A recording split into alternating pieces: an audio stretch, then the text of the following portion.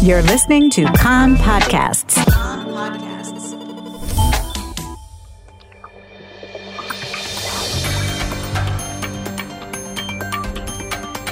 You are listening to the English language news of Kan, the Israeli Public Broadcasting Corporation. Good afternoon. It's 2 p.m. in Israel, Thursday, October the 22nd, 2020. This is Nomi Segal with the top news at this hour. Coronavirus infection levels continue to drop. Another 1,094 cases were diagnosed yesterday out of some 43,000 tests that were carried out, for a positive test result rate of 2.7%.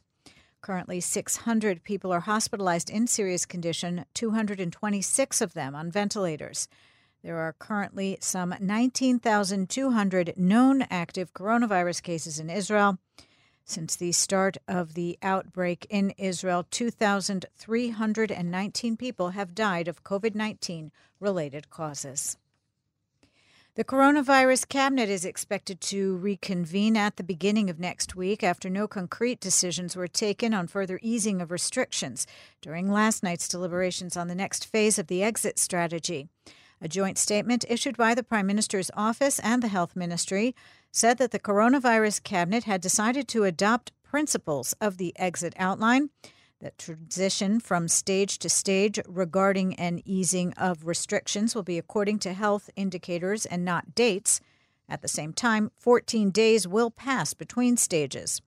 Discussion next week will address the possibility of reducing the stages in the framework from 9 to 5, as well as the content of each phase.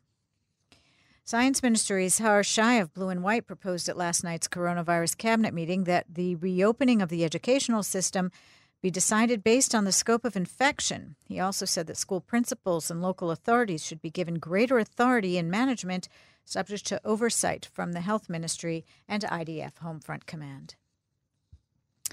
Health Minister Yuli Edelstein of the Likud warns that heeding the demands of the other government ministers, including Finance Minister Yisrael Katz, to quickly reopen the economy could lead to another spike in infection and a third lockdown. Speaking on Kan Radio, Edelstein said that it would be better for Katz and his people in the ministry to work a little harder on compensating business owners who have suffered from the pandemic. Regarding the educational system, Edelstein said that it should be possible to reopen schools in 10 days' time, but he warned that we cannot repeat the mistake of opening schools too quickly, which is what happened in the first wave. The Employment Service reported this morning that since yesterday until 7 a.m., another 3,600 people reported returning to work. With this, 2,580 people, newly jobless, registered with the service. A Kan reporter says that currently nearly 973,000 people are currently out of work, about 624,000 of them on unpaid leave. In other news, the Knesset acting legal advisor concluded last night that Knesset Speaker Yariv Levin acted properly in nixing a plenum vote to establish a commission of inquiry into the submarine affair, the corruption case in which several of Prime Minister Benjamin Netanyahu's associates are embroiled. The decision by Levin, a member of Netanyahu's Likud party, to cancel the electronic vote on a technicality was met with vocal protests from some opposition lawmakers, some of whom said they would appeal to the High Court of Justice.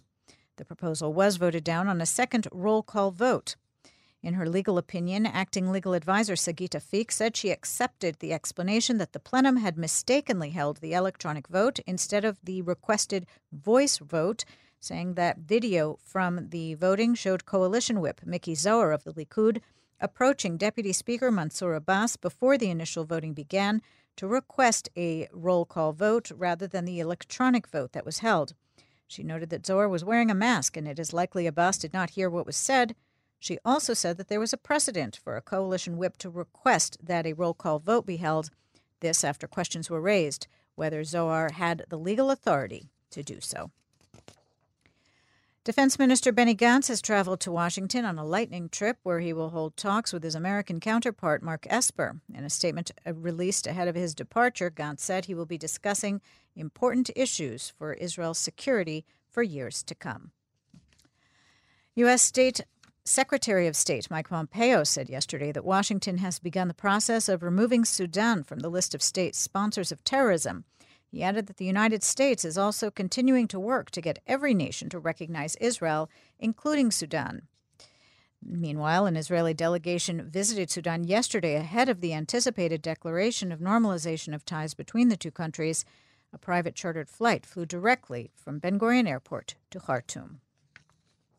Finally, this reminder, Israel changes clocks this coming Saturday night at 2 a.m. on the night between Saturday, October the 24th and Sunday, October the 25th. Clocks will be moved back 1 hour.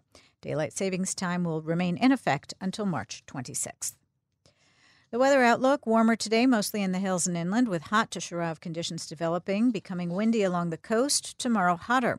Saturday, continuing hot to Sharav conditions. Local rains expected toward evening in most of the country, accompanied by isolated thunderstorms, a chance of flooding in streams in the south and east of the country.